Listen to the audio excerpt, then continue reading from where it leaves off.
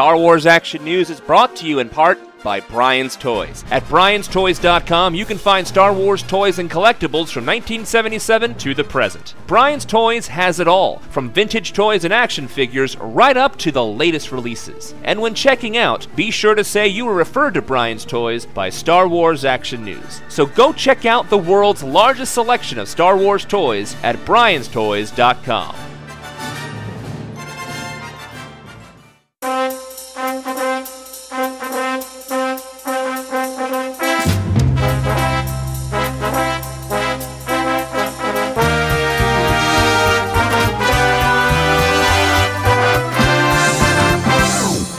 You're listening to Star Wars Action News, your source for Star Wars collecting news, reviews, and updates, helping Star Wars collectors collect better.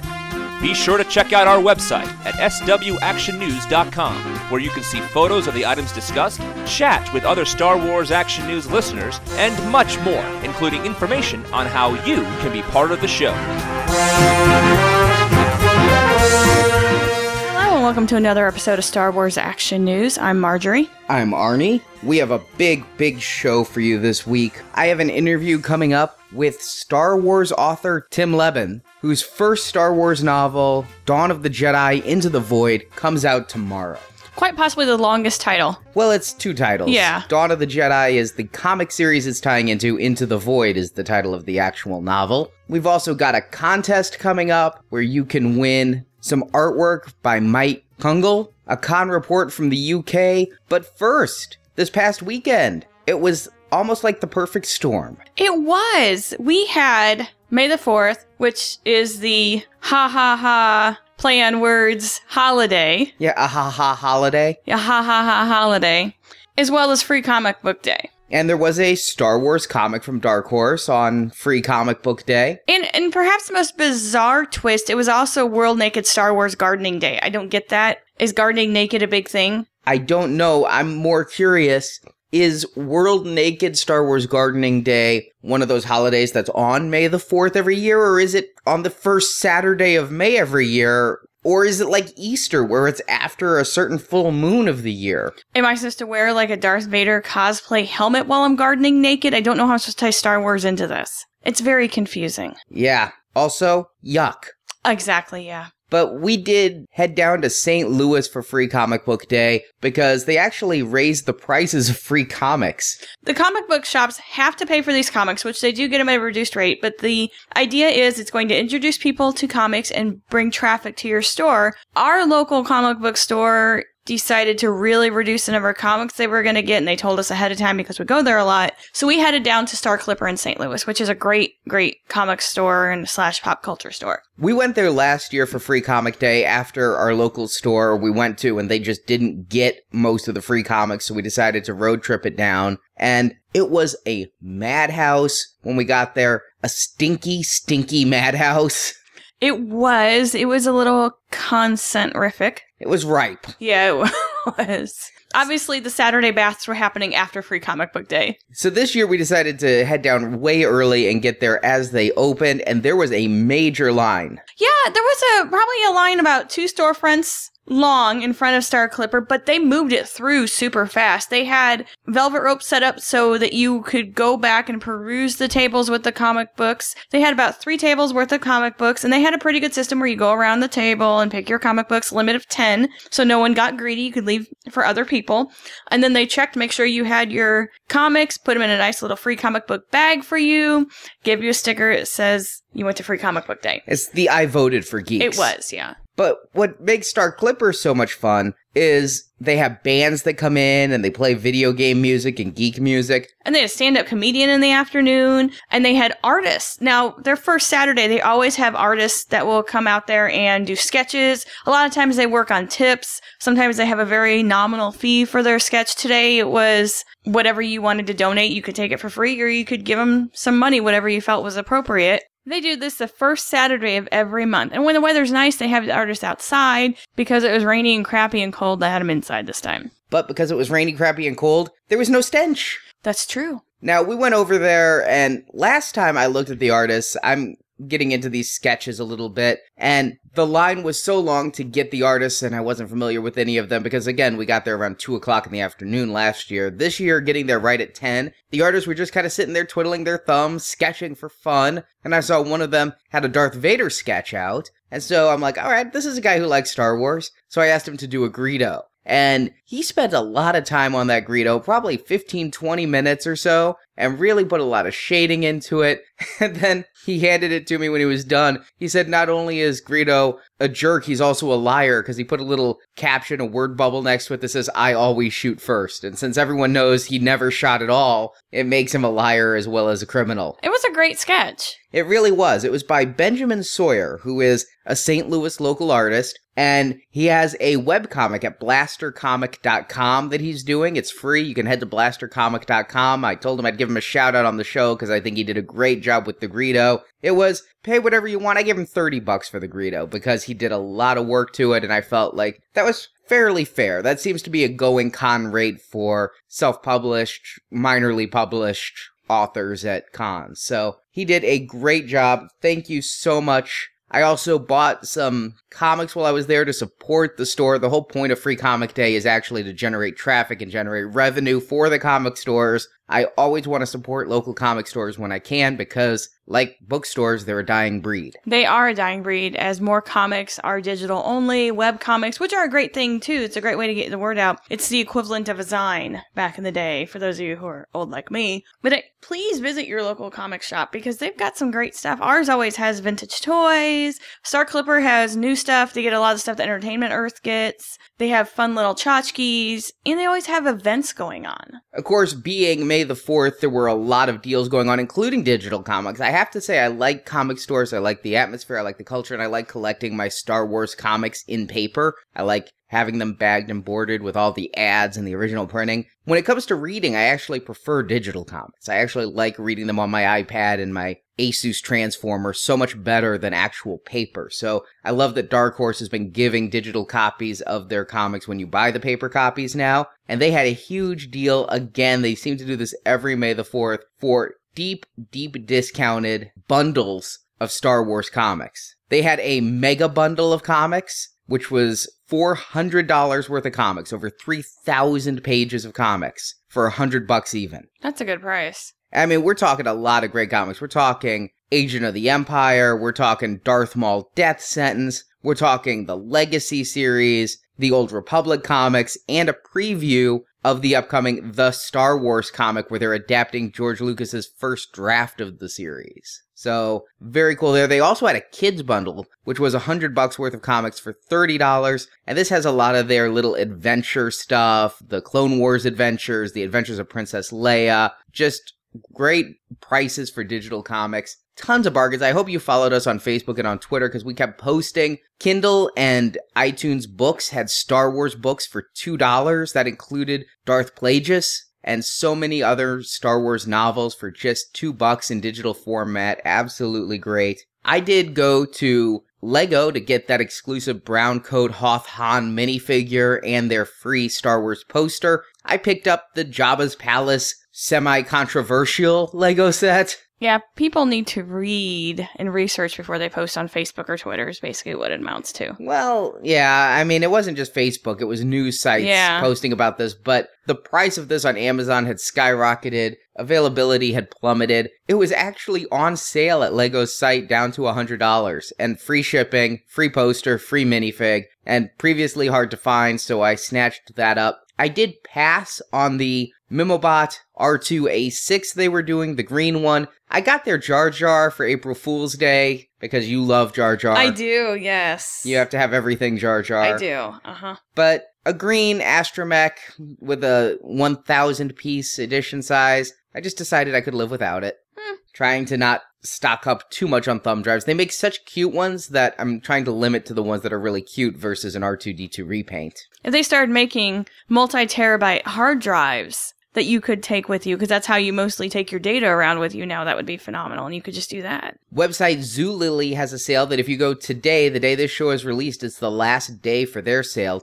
Tons of deep discounts on Star Wars merchandise, books, most of which I already had, so I ended up not getting them, but some really cheaply priced books, plushies, aprons, just all kinds of Star Wars merchandise. We'll have a link to that from our homepage, but that does end Monday night at 11:59 p.m. And it's one of those secret sale websites where you have to sign up and then you get emails about what's on sale. And a couple times a year, they have some Star Wars stuff on clearance. Mostly it's Lego and books. It's not so much action figures, but they seem to have Lego items quite regularly. And after Free Comic Day, we spent Saturday hitting a whole bunch of Toys R Us's because the Endor AT-AT, it had been spotted on the coast a couple weeks ago. On Friday of last week, it was found in Illinois and Michigan. And so I had a $25 off coupon that was expiring Saturday. I desperately wanted to find this AT-AT on Saturday. We tried our local Toys R Us. We tried a whole bunch of St. Louis Toys R Us's. It was not to be. No, it was not. It was found in Chicago by Jonathan. I'm sure he'll talk about it on his next segment. And Chris, Jedi Yoda 7, who joined us at our C2E2 coverage, found it as well. But I didn't find it. I think I'm going to hold off, though. Toys R Us has been doing so many coupons because they're overpriced. Mm-hmm.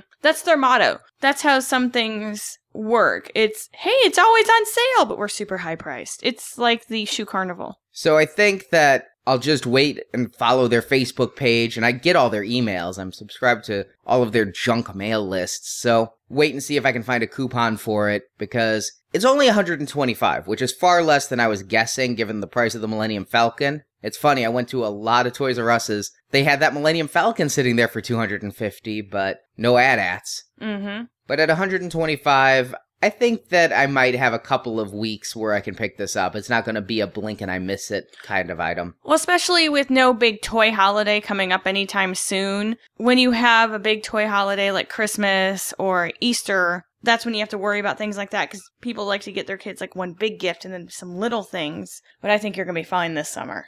Just collectors and kids' birthdays I have to worry about. Yes. Well, that's all the Star Wars finds and sales we have to talk about. It's kind of a dry time, I guess we could say. But while we were over at C2E2, Steve, our UK reporter, went to the Wales Comic-Con.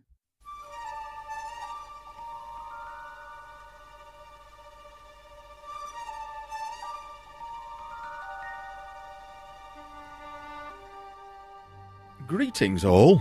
This is Steve the Ginger Prince coming to you all the way from the UK. It was great hearing about Marjorie and Arnie's exploits at C2E2, and whilst they were in Chicago, I was in Wrexham at our first con of the season, Wales Comic Con.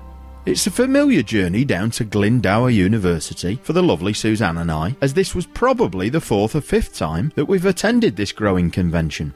Last year, there were queues wrapped around the convention hall, and I would have been worried about queuing again had I not snapped up a couple of early bird tickets around the turn of the year. It turned out to be a very wise move, as again there were massive lines that built up during the day, causing some of my Twitter followers to be disappointed as they weren't prepared to face the wait to get in. We had to queue in the early bird line for about half an hour before the official opening time, but we were given wristbands confirming our early bird status and then entertained by various members of the Empire's Finest and other crazy cosplayers such as apes that would scare Charlton Heston and ginger-haired archers.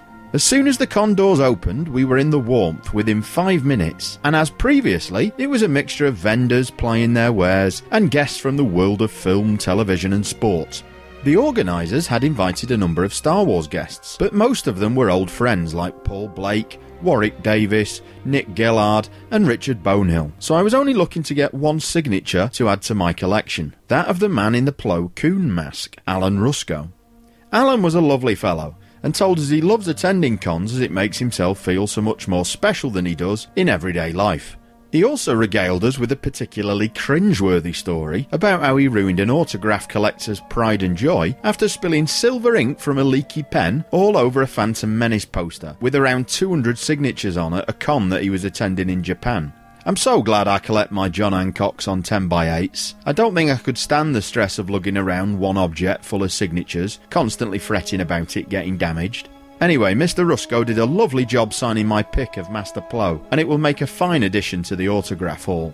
There were a number of interesting sights and sounds around the con floor as we made our way around, including a number of photo opportunities with cosplayers, such as assembling Avengers and Star Trek captains. We didn't let fun get in the way of our core purpose of toy hunting though. Our first stop was at a vendor we know well, 3 Darths Collectibles, and the first question I had for them was, "Have you got any of the Yoda green card wave?" "You'll be lucky," was his reply, and I wasn't.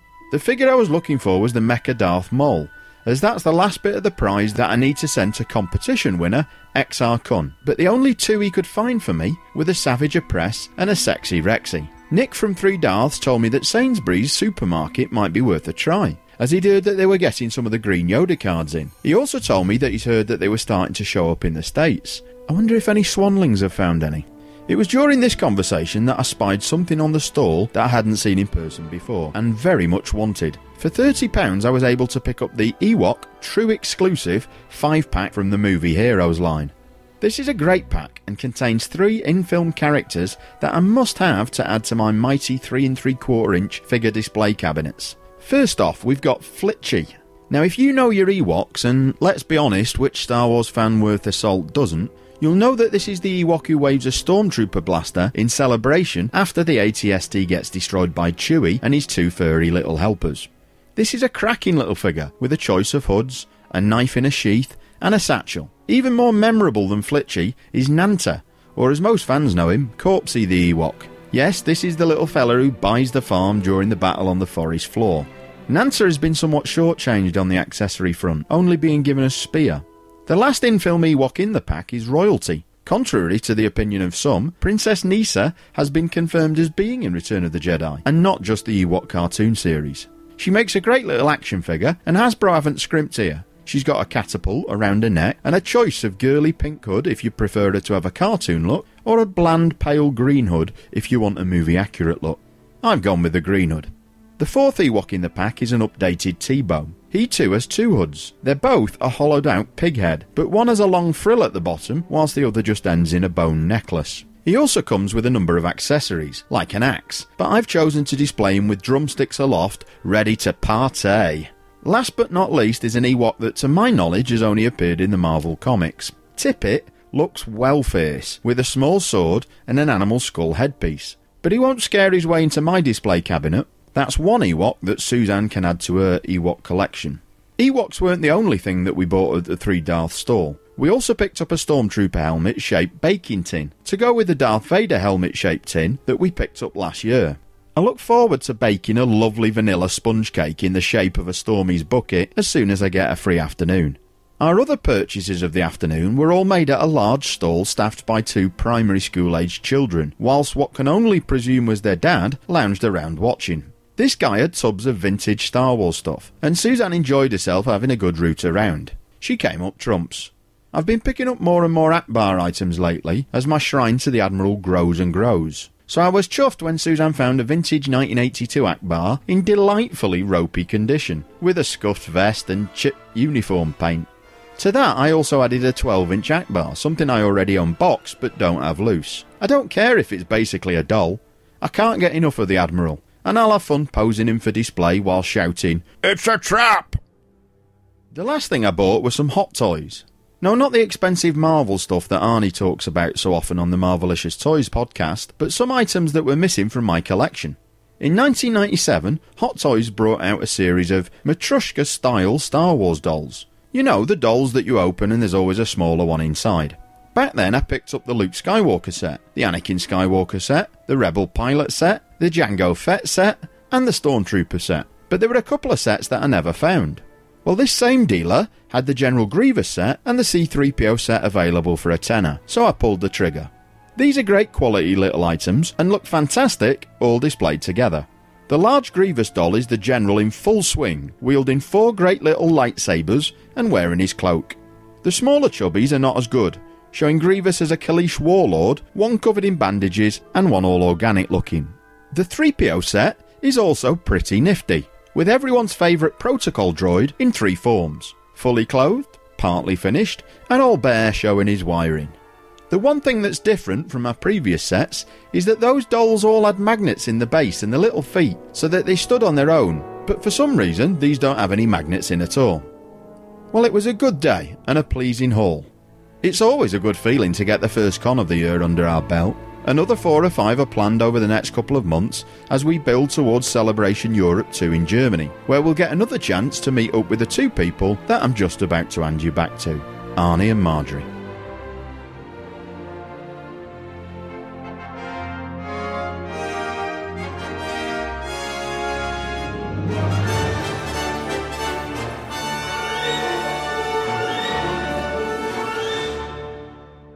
Thank you, Steve. Speaking of conventions, we did have one bit of news come out this past week, and that is, it is confirmed what Hasbro pretty much told us at Toy Fair, but it is now 100% confirmed. The San Diego Comic-Con Star Wars exclusive is going to be the 6-inch Black Series Boba Fett with Han and Carbonite. That's going to be a sought-after piece. Really is. Now, they've said that at least the Boba Fett will be available again later on. This is the 2-pack that makes it exclusive. We're not quite sure of all of the details about the exclusivity. I can't imagine they won't at some point make Han and Carbonite available again, too, if he's gotten to in the lines of success. Here's the kicker. $45 for 2 figures. They're 6 inches tall.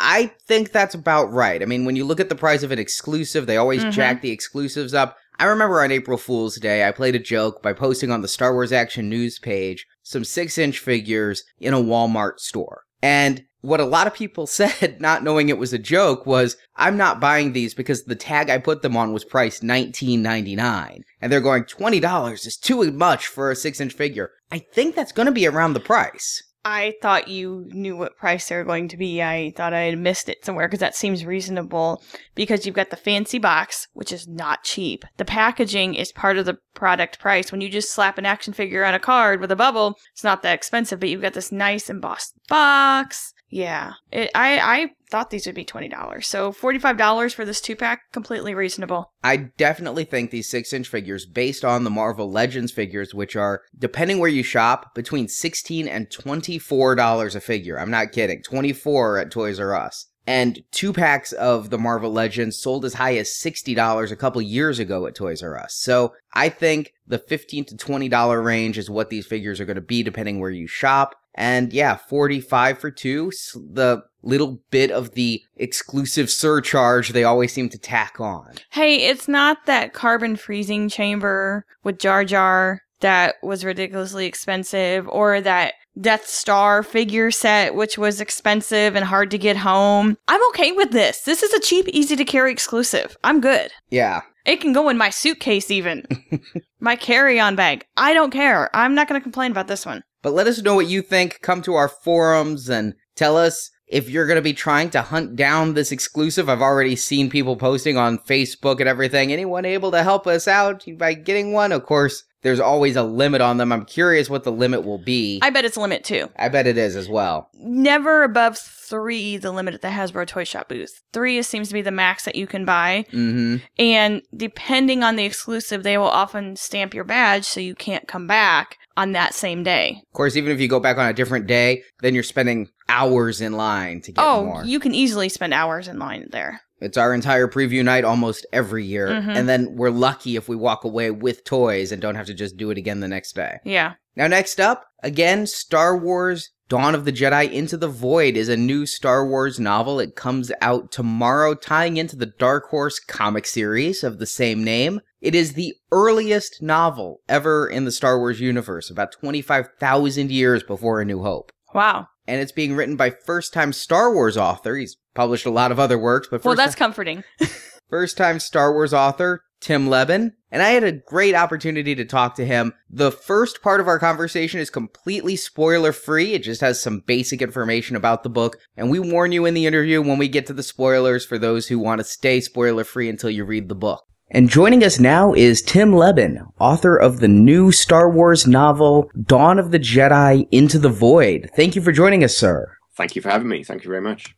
So, tell us, how did you become an official Star Wars author? Right. Well, I'd worked with the editor at Lucas Books a few years ago. I wrote, when she worked at a different publisher, I wrote a Hellboy novel for her, an original Hellboy novel. And then I guess, you know, as well as doing a lot of my own stuff, I've written something like 25 or 30 novels of my own. I've done a fair bit of tie-in stuff over the last few years. And the request just came through my agent, and it was he phoned me one day and said, "Tim, do you fancy doing Star Wars?" And as I've said in other interviews, it took me about half a second to say, "Yep, I'll do it." So that was good. That's how it happened. So you were a Star Wars fan before writing the book?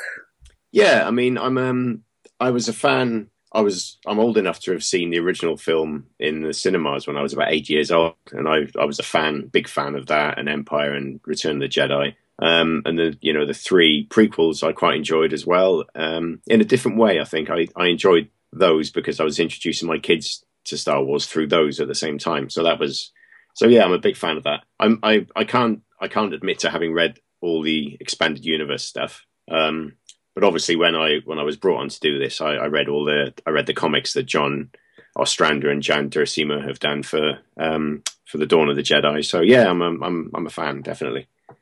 Okay, and had you read any of the other expanded universe, or did you focus mainly on the comics? The focus was largely on the comics, and I was also, we worked really closely together. I worked closely with John and Jan, and also Dark Horse, who published the comics, and my editor at Del Rey, Frank Parisi. We all worked very closely to make sure that the story I came up with complemented the comics, but also, didn't contradict anything they were going to do in the future. So that was quite intensive, but also I was, before I was brought on to do this, I wasn't aware that there was actually a Wikipedia, which I found delightful. So I used that an awful lot as well. That was constantly open on my desktop as I was writing the novel. I found that really useful. Coming into it the way you did, was it a little daunting to realize you were going to write a book that was 25,000 years before the movies? It was, yeah. When they first asked me if I wanted to do a Star Wars, I said yes, without even knowing what the novel was they wanted. When more information came through, and I realized that it was the Dawn of the Jedi, and that my novel, I'm pretty sure my novel is the earliest in the whole timeline of Star Wars novels that have been published. It was a little daunting, but there was also a realization there that because it wasn't slap bang in the middle of all the other expanded universe stuff that had been done, it wouldn't necessarily mean that I'd have to read all the other novels to make sure, I knew what was going on and knew what certain characters were doing and what certain star systems, what had happened there. So it's all virgin territory, really, to a large extent. I mean, there is still an awful lot of stuff that's been discussed in the expanded universe about these earlier timelines. And now John and Jan are exploring them much more deeply in the comics. And so I was able to do that in my novel and go off and do my own. It's very much my own story with my own characters. There is obviously large crossover. It's set in the same star system because that's the only star system that stuff's going on in at the moment in that timeline. So that was really interesting. Yeah. So it's set in the same star system, but the story is very much my own. There are crossover characters which readers of the comics will enjoy meeting in the novel, but also I'm sort of hoping that some of the characters I create in the novel may pop up in the comics at some point. Just to clarify, when you were asked to write a Star Wars novel, did they say specifically they wanted you to write a Dawn of the Jedi novel, or was there a discussion about what kind of Star Wars novel you'd like to write? Yeah, they did. They first of all, they asked me if I wanted to work on a Star Wars novel, and as I said, yep, straight away. And then they said, we're looking for something based in the Dawn of the Jedi era. I think they came to me. I've written lots of horror novels and lots of dark fantasy novels. I've never really touched science fiction as such, but I've always sort of viewed Star Wars as fantasy anyway, really. It's a fantasy story in space. So they came to me because they wanted someone who'd written dark fantasy and who could, and also obviously back in this era, there's no lightsabers. The Jedi use Force swords. So there's some sword action going on there as well. And they wanted someone who could translate the sort of stuff they'd written before into the Star Wars universe, I think. So yeah, it was a specific request to write a novel based in this time era, but the story was left largely up to me with tweaks here and there. You say darker. Do you feel that this is a darker era for Star Wars as far as tone and mood than what was seen in the movies? I'm not sure. I've been told by other people that they were a bit surprised about how grim and grisly some of the book is. My stuff tends to be fairly dark anyway, and I'm not quite sure why. It's when people ask me why I write dark stuff, I use a saying of my grandmother, which is the way my mum put my hat on, and it's just the way I am, and it's why I'm bright and cheery in real life, I think, because I get it all out on the page. So I think it is. It might surprise people. There is a fair bit of darkness there. There's lots of grim, shady stuff going on. But then, in the movies are pretty grim as well in places. You just think of Vader when he kills the Sand People. Well, he's not Vader then, but when he wipes out the Sand People, that's a pretty grim scene. So there's lots of darkness that goes on anyway. I was also conscious writing this novel. There's not much humor in my books, I must say, but there's a lot of humor in Star Wars. So I did try and introduce a bit of humor the sort of bantering between my main character, Lenore Brock, and Trey Sana, the Twi'lek companion she has partway through the book. And I hope that worked okay. Yeah, I also liked some of the sardonic wit you had between Lenore and Dal when they were kids, talking about, climbing all the stairs and everything. Oh, of course our room's on top. Yeah, that's it, yeah. Now, you say that you have a couple of crossover characters from the comics, but this is largely original characters. Was that something the publisher asked to do, or something that you felt you'd have more freedom with? This is something I wanted to do. I mean, my first thought was that it would be great to create my own characters. And the publisher was very welcoming of that. I think it would have been really difficult for me to write a novel featuring some of the main characters from the comics, because John and Jan know what they're doing with those characters. They know where they're going. They know what the stories are. For me to take on one of those main characters would have been, I suppose, in a way, it would have been a bit more challenging, but also not as liberating for me as to actually come up with my own Jedi Ranger character, Lenore, who I think's great, and I really like her, and I like the fact that she's got her contradictions and bit of internal turmoil going on there, and sort of build up, as well as I did a lot of world building. I love world building in my fantasy novels, and in this novel, I got to visit places that hadn't been seen in the comics and weren't known about.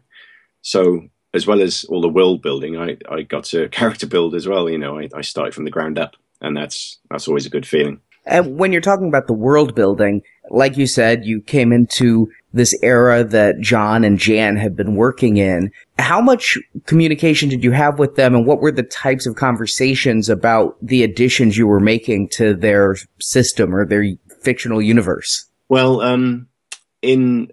there's a issue of the comics, issue 0 of the comic actually sort of sets up the background of the star system. It talks about the various planets and the moons and some of the societies there.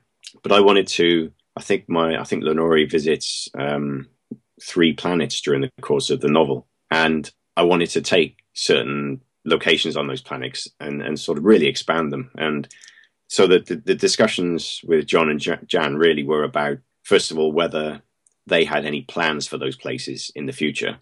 And if they did, just to make sure that what I did didn't contradict anything they were going to do. I couldn't, for instance, destroy a city that they were going to use in a future comic. So it was all that sort of conversation, really. And also we were all, I really like cross-referencing. I mean, writing-wise, I'm a fan of Stephen King, and I love when he ties in one story to another, and you get to meet characters that you've met in a novel 30 years ago, for instance. So John and Jan and I were pretty keen to, for me to introduce or to meet characters from the comics. And also John's written a short story featuring Lenore. So I sort of hope that there's going to be, that's going to continue down the line, and maybe in later comics, some of their characters will visit places that feature in the novel, and which I've sort of started to build up a bigger picture of. Along those same lines, in addition to the characters and the planets, one of the things that always fascinates me when I'm reading these Star Wars books, like you said, yours is the earliest novel published. Before that, we had some set in the Old Republic era, which is 20,000 years after yours, and looking at the technological advancements. And in your book, you do have droids and blasters and spaceships, albeit all simpler versions and more primitive versions than what we've seen in other fiction in the movies, but still far more advanced than what we have here on Earth. Did you find it difficult to kind of limit the technology there, but still give it that Star Wars feel? I'm not sure. As I said, there were no lightsabers. They used Force swords. I'm not sure I was hugely conscious of trying to limit the technology as such, but I suppose there's a self-imposed limit on the technology there, because there's no faster than light travel back in this era. So all all the Force sensitives are in the whole story set in the Tython system. It's very similar in sort of scope and design, I suppose, to our own solar system. There's 7 or 8 planets. They've all got moons. There's one star, one sun.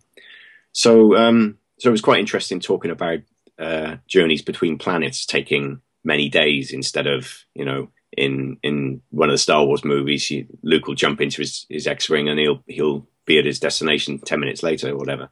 So that was a sort of I suppose at the back of my mind that was always there. It was more similar to it was like a self-imposed limit as to what technology could do back then. But there's still, like you say, there's still spaceships and there's still lots and lots of space travel goes on. And the weaponry, it was good fun making up a bit of new weaponry here and there as well. And you've got to have droids in Star Wars, however basic they may seem. You can't go without droids. And looking at the book itself, I had a few questions about the characters and the plot, but so I pronounce it right. How do you say Jedi in this? It's with a apostrophe and A-I-I at the end. How do you pronounce that? I'm not really sure. I've heard it pronounced Jedi. Okay, Jedi. That's it. Yeah, Jedi, I think. Yeah. That's kind of what I heard in my head, but I wasn't sure if that was correct. I mean, that's from the something from the comics. Well, looking at your book here, there's a distinct philosophy the Jedi have on the Force that kind of differs from what we've seen in previous fiction. Instead of looking at light side and dark side, there's the healthy balance in the Force. They're not all light, nor are they all dark. They're striving for balance. Yeah. I was wondering what your philosophy was of the Force in regards to that. I found that really interesting, actually, and it attracted me to the era even more. I like, in the Star Wars we're used to, the movies, you're either light side or you're dark side. You're a goodie or a baddie.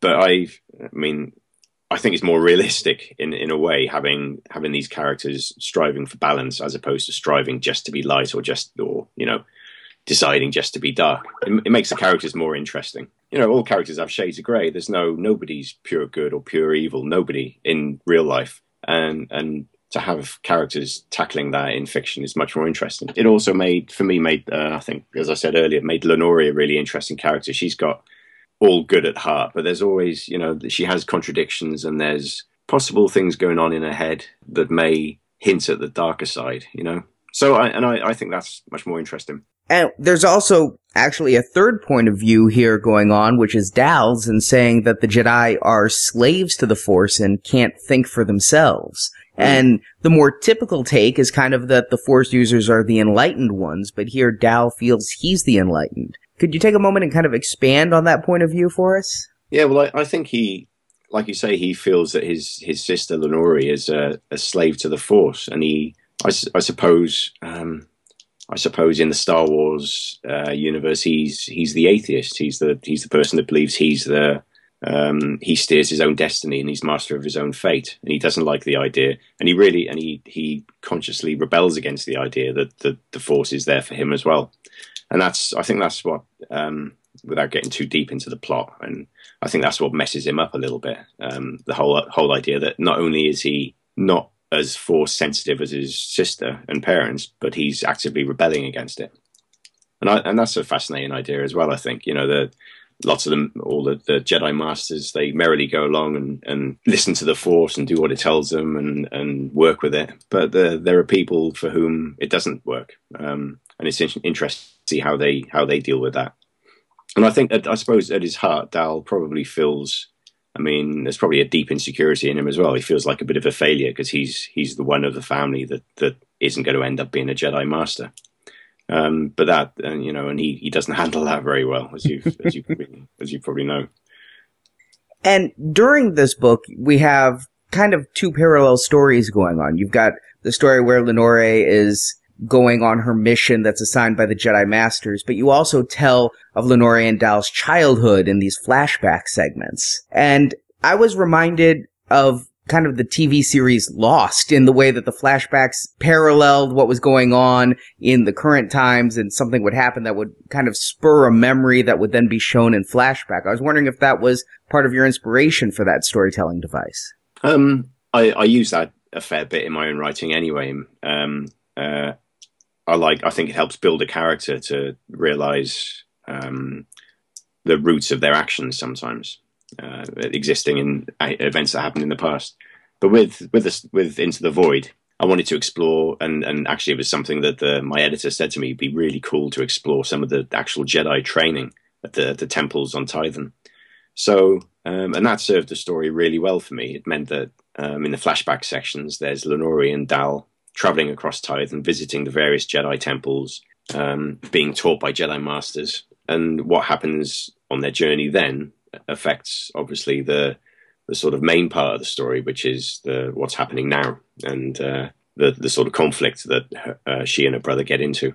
And I like that way of storytelling, and it can be quite informative. Yeah, it really did serve as a great way to bring me into this universe that you were drawing. At first, I wasn't sure, opening the book, being a totally new era, what to expect. And when you start off with the flashback of them as children, I'm wondering if this is a book about children. And the way it was told, it really did draw me into the novel. Oh, good. Thanks. I'm glad. But regarding the Jedi training, it's kind of the way you portrayed it, like a liberal arts education. It combines, tribal ritual of adulthood quest rather than what we'd learned and seen in the prequel trilogy and a far more classroom-based type of environment. What drew you to that kind of portrayal of Jedi training? I was partly dictated by John and Jan's idea of what involved the training, what was involved in the training anyway. The fact that there are these Jedi temples all over Tython, the planet that the Force sensitives have been taken to. And I think it goes back to a sort of a primal feel to the story as well. The fact that, as you say, it's not classroom based, and they're not sat down with a dozen Jedi Masters around them. They have to travel between temples, and the landscape and the flora and fauna of Tython is dangerous in itself. So part of their learning and part of their journey isn't just learning about the Force from Jedi Masters; it's actually confronting nature and confronting a nature which on Tython is actually heavily imbued with the Force. So Tython itself is a Force-rich planet. So some of the creatures they meet there and some of the places that they come across are actually inimical to very powerful for Force sensitives, and can be negatively powerful as opposed to positively. So the journey was a really interesting part of the story to write.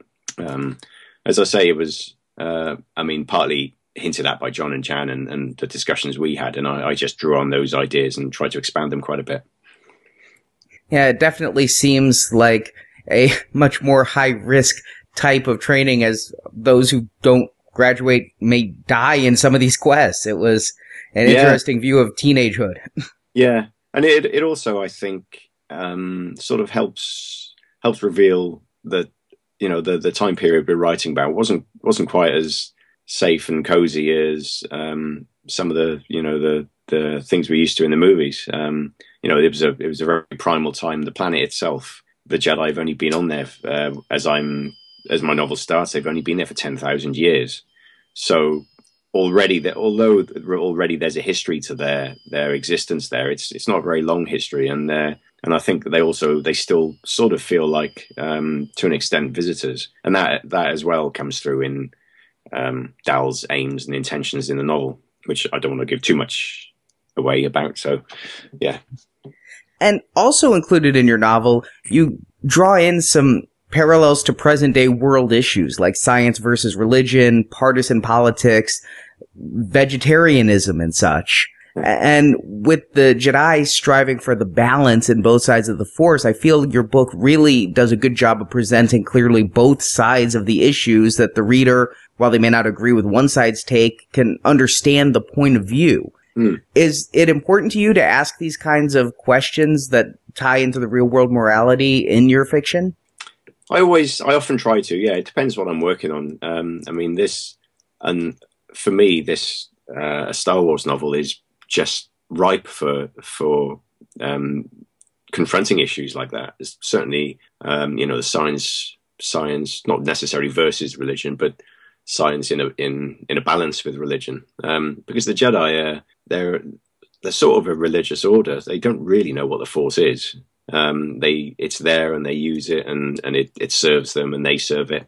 So but they're also scientists. And there's an interesting part for me was, as we talked about, the training. So they visit various temples, and there's a science temple, and there's a temple of the arts, and they all work together. And I like the fact that these various disciplines can work together, and I also like exploring how sometimes they maybe butt against each other.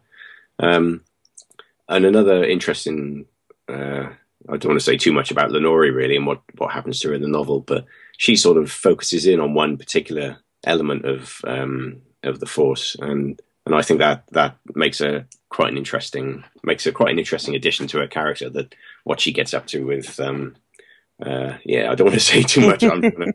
I'm keen to talk about what happens to her, but I don't want to give any spoilers. There are contradictions in Lenore that I think could be fascinating to explore further at some point. And you mentioned that the Jedi are kind of like a religious order, but you draw that out explicitly in the book when she's talking to Trey, and Trey says that she looks like a monk, and she goes, the difference between her and the religious folk is that she knows the Force exists, because she can use it to have basically superpowers. So do you see that as a little bit of a difference there? Because most religions operate purely on faith and promote concepts of faith, and that is what makes one devout, is faith without proof. Yeah, I guess so. I guess that's what I was getting at to an extent. I mean, I think that, the Jedi are a sort of a religious order in a way, but I don't know, maybe, because the Force exists, does that make make them more of a science order? I'm not sure. That's an interesting question. I mean, I like talking about the balance between religion and science in my own fiction, like I said, and in Star Wars, it's just it's a perfect ground to talk about that, because on Tython there are many types of religions, many religious orders, and many of them are also Force sensitives as well. Yeah, that's interesting. And now I do want to ask you some spoilerific questions about the book, so listeners who haven't read it yet, please fast forward a little bit and then come back and listen after you've read it.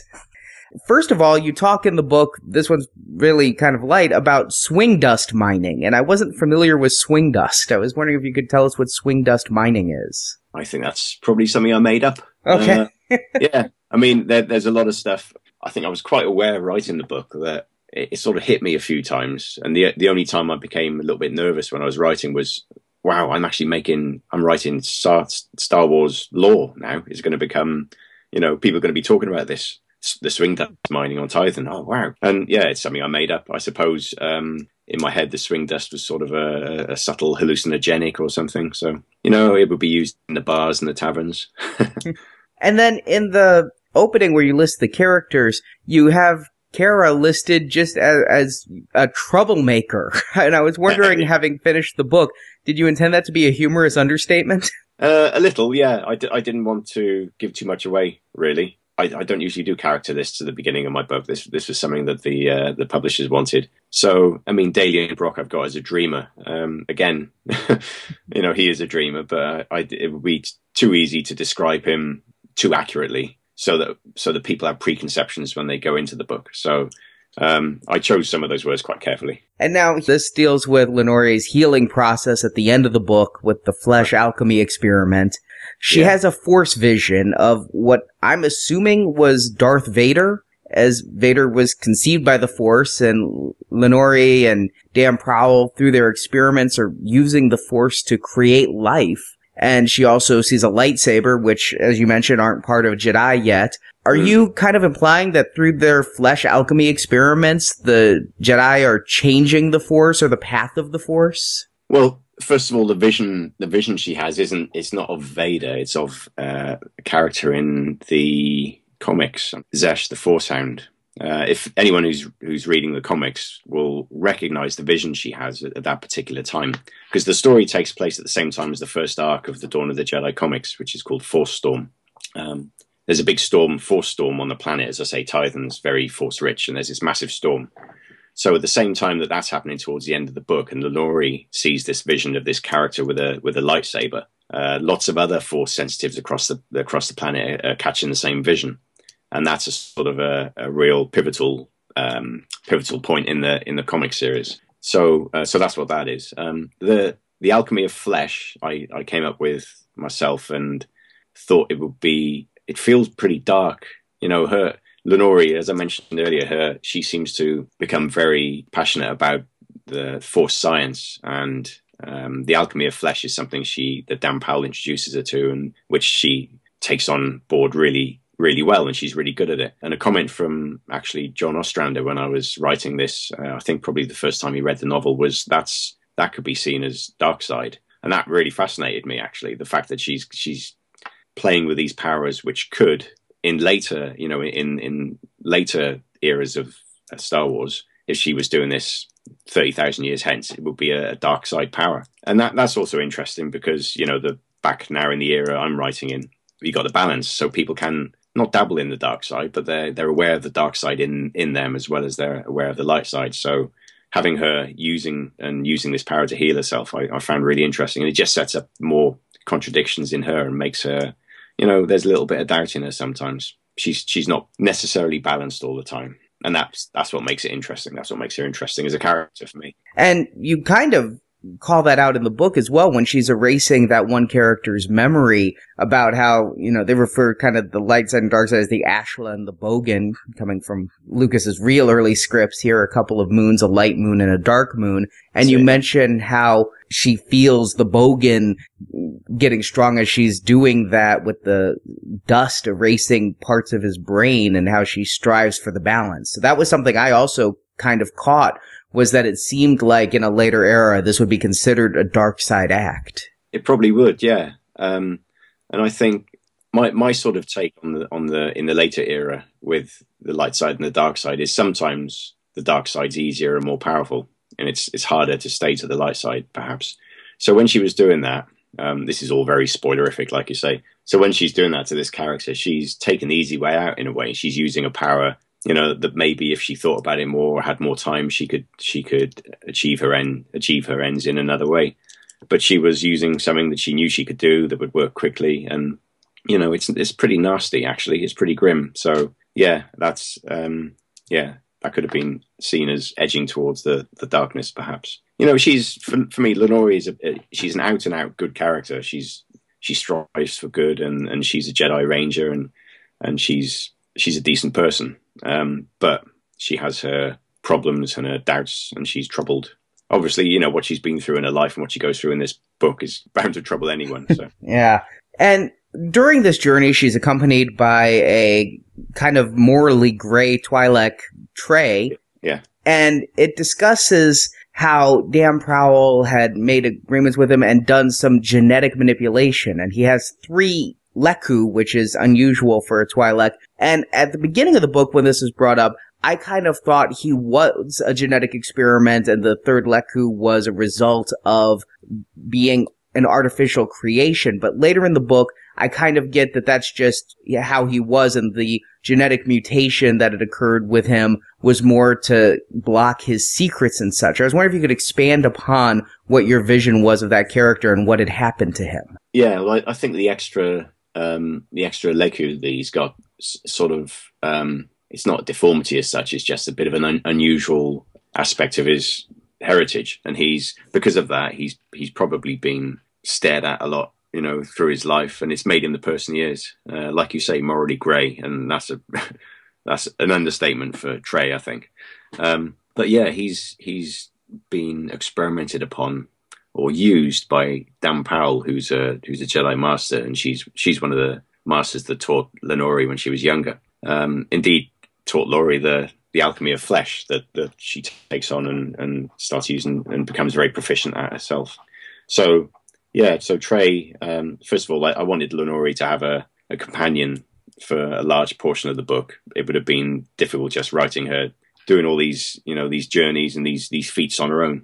So, and also useful her having a companion like Trey, who in a way is giving her information that the Jedi Council hadn't given her, because Dan Powell's in on more than is first appeared. So yeah, he was a fun character to write.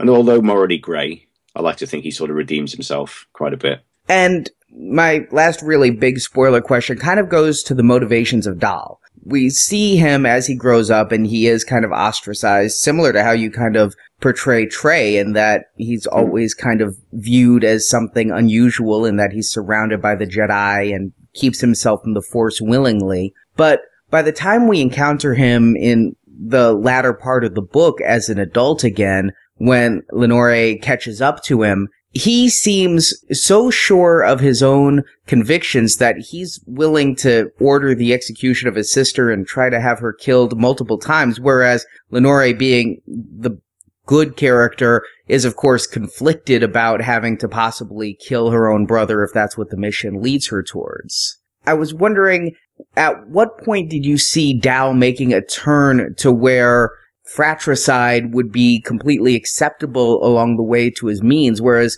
when we see him as a kid and when he leaves, he's certainly petulant and haughty, but I didn't see him as necessarily homicidal. No. I think Dal, by the time you meet him as an adult, by the time Lenore first catches up with him, it's evident that he's become a fanatic, and he's perhaps been driven a little bit mad by that fanaticism. What he's trying to do is, he's always looked to the stars. He's always been aware, as everyone on Tython is aware, that their history lies out in the stars. It doesn't lie in the Tython system. For anyone who hasn't read the comics, the Force sensitives on Tython who've been there for 10,000 years, everyone in the Tython system, in fact, were brought to the system by giant spaceships, as such, called Tho-Yor, 10,000 years before, and basically deposited on Tython, which is this very Force-rich planet. Presumably, so they all think, to learn about the Force. So that's what they've been doing.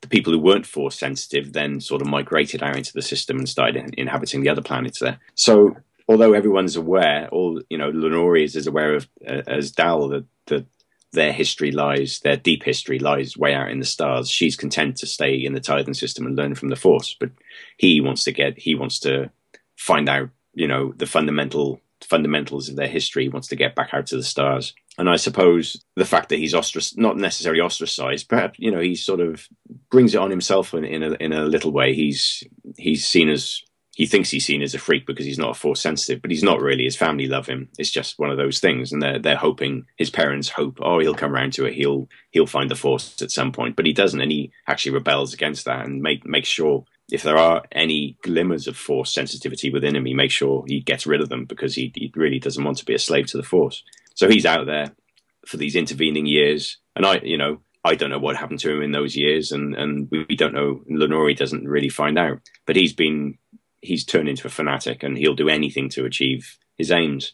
And he sort of grows to hate his sister, I think, as well, really. She never really grows to hate him, and I suppose she feels sorry for him, but he's maybe it's a deep-rooted jealousy, but he sort of hates what she's become. So the idea that he'd attempt to kill her, I don't think is a stretch at all. So yeah, that was pretty challenging to write, actually, because it's a bit unpleasant. She was doing her best for him, and in a way, to start off with, he was going with it, but it all went wrong for Dal. I want to just compliment you, because ever since Luke and Leia were revealed to be siblings, we've seen stories of siblings throughout the Star Wars fiction. Family is such a integral concept to the Star Wars lore, but what I don't think I'd ever seen is that somebody reject the Force and use that and still be the villain, and be such a competent villain, because the Jedi are seen as so powerful.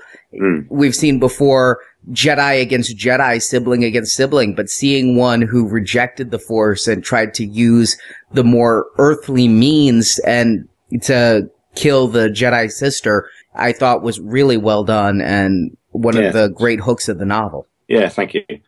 For me, it was the Force. Like when I'm writing a fantasy novel and I'm trying to come up with a sort of a magic system, which in effect is what the Force is in a large way.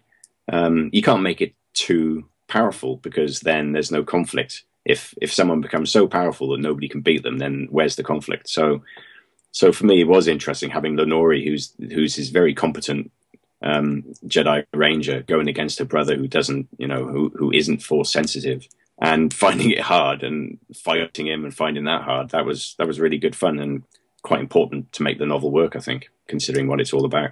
Also, I thought you did a good job of telling the story in such a way where I could at many times empathize with Dal's point of view. Lenore seems so powerful and kind of like a teacher's pet in many ways. And it's like the world is against Dal. Everyone from their parents, when they go off, everyone's like, Dal's going to be a failure in this. And so it seems like a self-fulfilling prophecy. Yeah, I think it is in a way. That's the way he feels, I think, that everyone's against him. And it's not necessarily the case, but it could be that, maybe what I was trying to get at in a way is that if, the Lenore and her parents, they're so certain in the Force and they're so comfortable with it that when Dal doesn't display elements of having the Force or wanting to go with it, then they're sort of confused. And it's not, they don't ostracize him, but they're just sort of, well, what? What's wrong with him? Why doesn't he open himself up and come with us? So it was brought upon him largely, I suppose. But I still find him probably, he's a fascinating character in the book. Him and Lenore just bounce off each other perfectly, I think. And I love the scenes where they're with each other talking and the later scenes as well as the earlier scenes when they're kids. Mm-hmm. Absolutely. And the way the book ends, you leave several open strands, which could be picked up either in the comics or possibly in a follow-up novel. I was wondering if you'd had any conversations about writing a follow-up novel to this yet. No, there's nothing firm yet. I would love to be honest. I'd love to see Lenore in a trilogy based around the Dawn of the Jedi era, but there's nothing firm yet. It's been mentioned briefly, but there's nothing on the cards yet. I can't get the quote quite right, but clouded the future is, Yoda would say, so who knows? And the only other story featuring Lenore is a prequel short story to this that appeared in a Star Wars Insider written by John Ostrander. That's right, yeah. And I was wondering if you had any communication with him regarding your vision of the character and what was going to take place in this earlier story. Yeah, I mean, John had obviously read my novel by then anyway. A couple of times he'd gone through and commented on it. So he knew Lenore pretty well. He wanted to write a story with Lenore featuring one of his characters from the comics. So it was a perfect sort of meeting place for the two, really. Well, great. Well, Tim, thank you very much for taking the time to talk to us about this. Dawn of the Jedi Into the Void goes on sale tomorrow, listeners. So be sure to head to Amazon or your local bookstore and pick that up. And we hope we get to talk to you again when you do future Star Wars works. Well, let's hope so. Thanks for having me, Arnie. Thanks very much. It's been a pleasure. Thank you so much to Tim and for our friends at Del Rey for setting up that interview. Great to talk to him. A lot of British accents this week on the show. Head to your local bookstore to pick up that book tomorrow, and Brock will be joining us in a couple of weeks with a full review of it. Now, finally this past weekend at Disney in California, Mike Kungl had an art show. Our podcast enhancer and reporter Berent was there to cover it and talk to Mike about his work.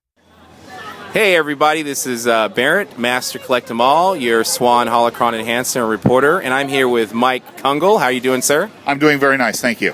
And we're here at Downtown Disney on May the 4th. Be with you. Yes, we are. Hello, everyone.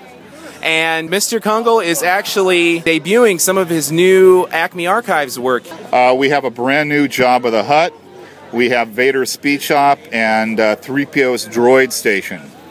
Now, to get you a little background of Mr. Kungl has been working in the corporate advertising business for many, many years. He worked for Panasonic, Johnson & Johnson. How does your experience working with the corporate advertising sector translate into creating art for Acme Archives and Disney? That's a good question. What first comes to mind is you bring a certain amount of professionalism to the fine art industry.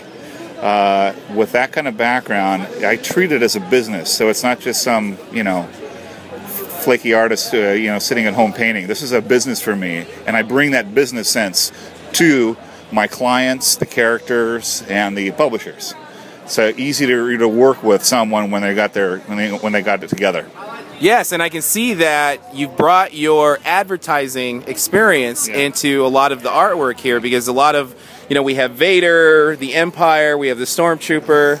Jabba the Hutt, they're all basically advertising Art Deco type of style, which is your signature style. Can you tell us a little bit about the process you going into picking some of the characters that you want to do? Yeah, everything I do is based on from the Art Deco advertising era, which is 1920 to 1945.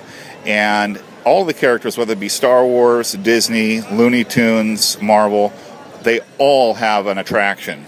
And it's just a matter of getting to them all. I will eventually paint them all, but the ones that are the most prominent, like Darth Vader, the Stormtrooper, Princess Leia, those are the classic key characters. You gravitate towards those, and everyone else does too. So you got to go with what's popular as well. Right, those are very iconic. And the one that really catches my eye is the C-3PO with all the golds and yellows. Yep.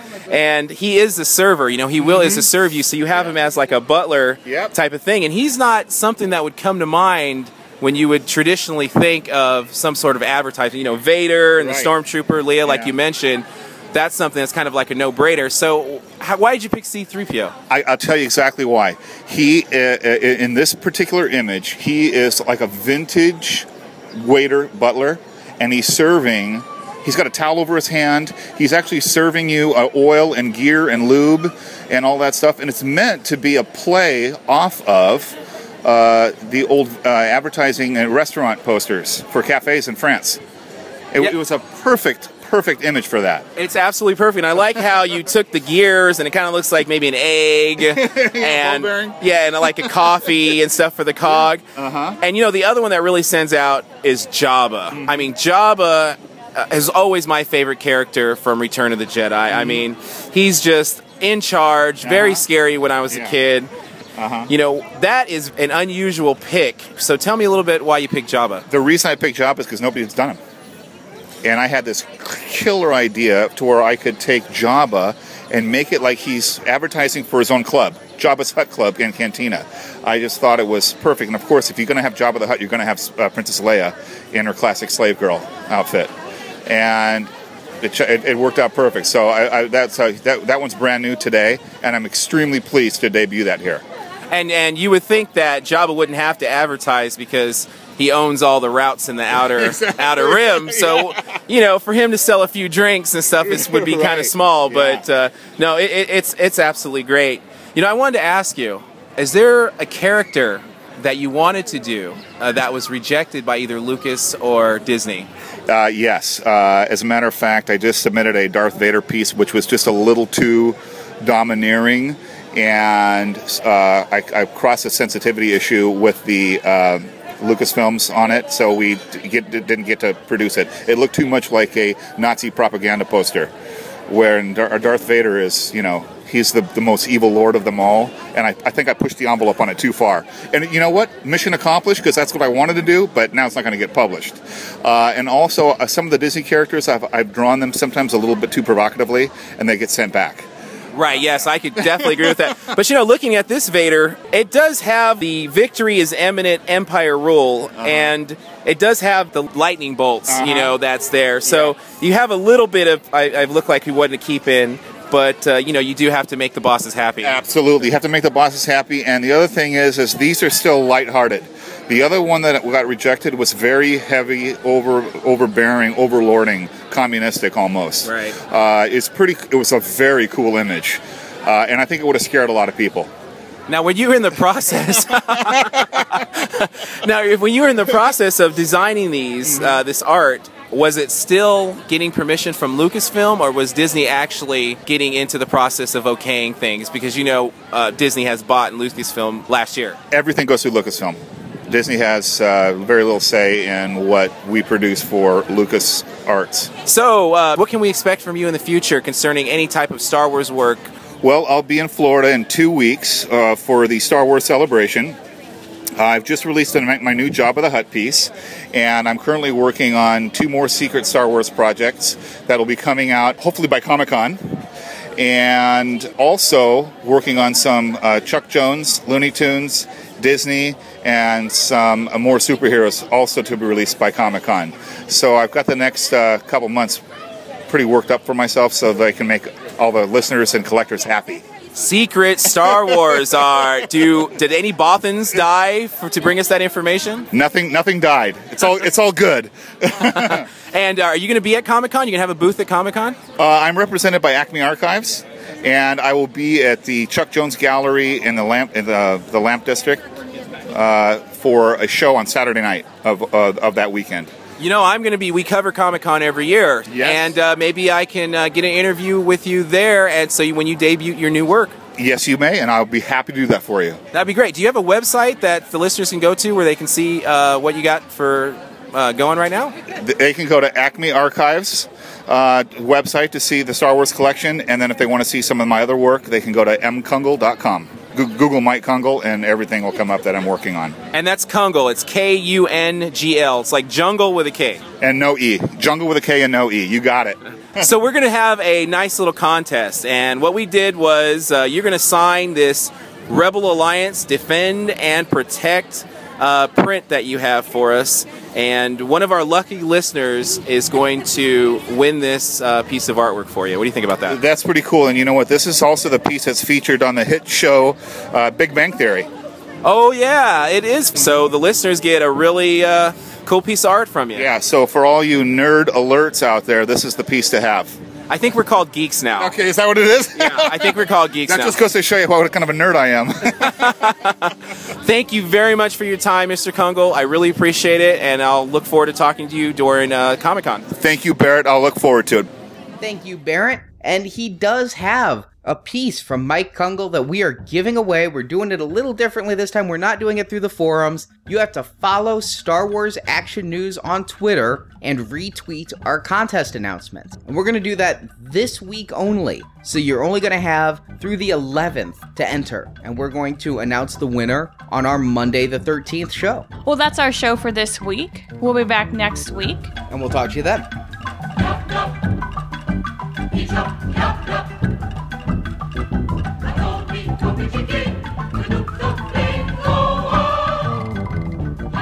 Thank you for listening to Star Wars Action News. We hope you've enjoyed the show.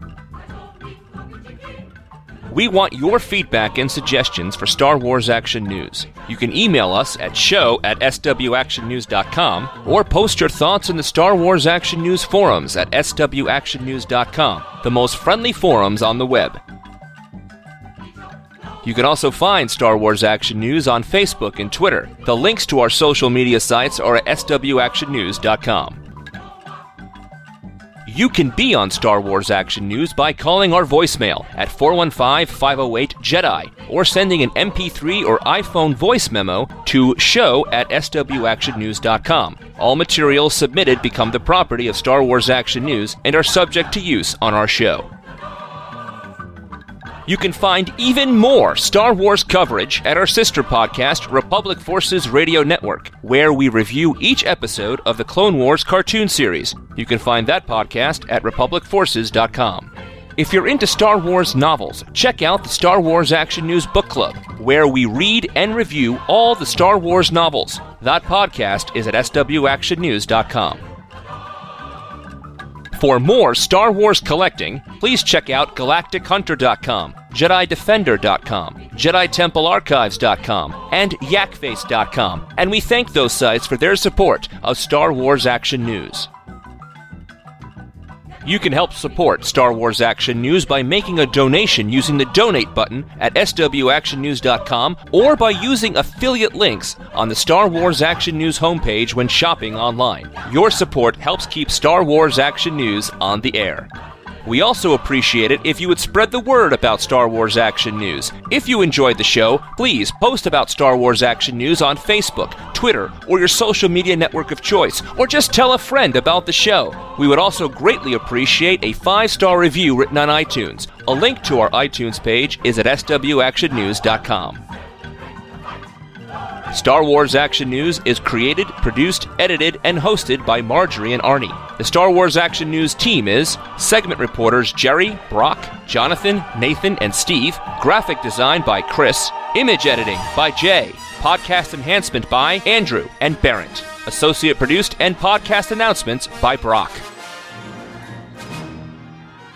Star Wars Action News is not affiliated with Lucasfilm Limited. The show is created by Star Wars fans showing their love of Star Wars. Star Wars and all that the Star Wars universe contains is trademark and copyright Lucasfilm Limited, a subsidiary of the Walt Disney Company. All rights reserved.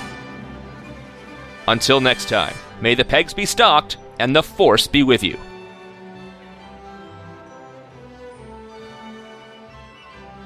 Star Wars Action News is a Venganza Media production, copyright 2013, all rights reserved, and no part of this show may be reproduced, repurposed, or redistributed without the written permission of Venganza Media Incorporated.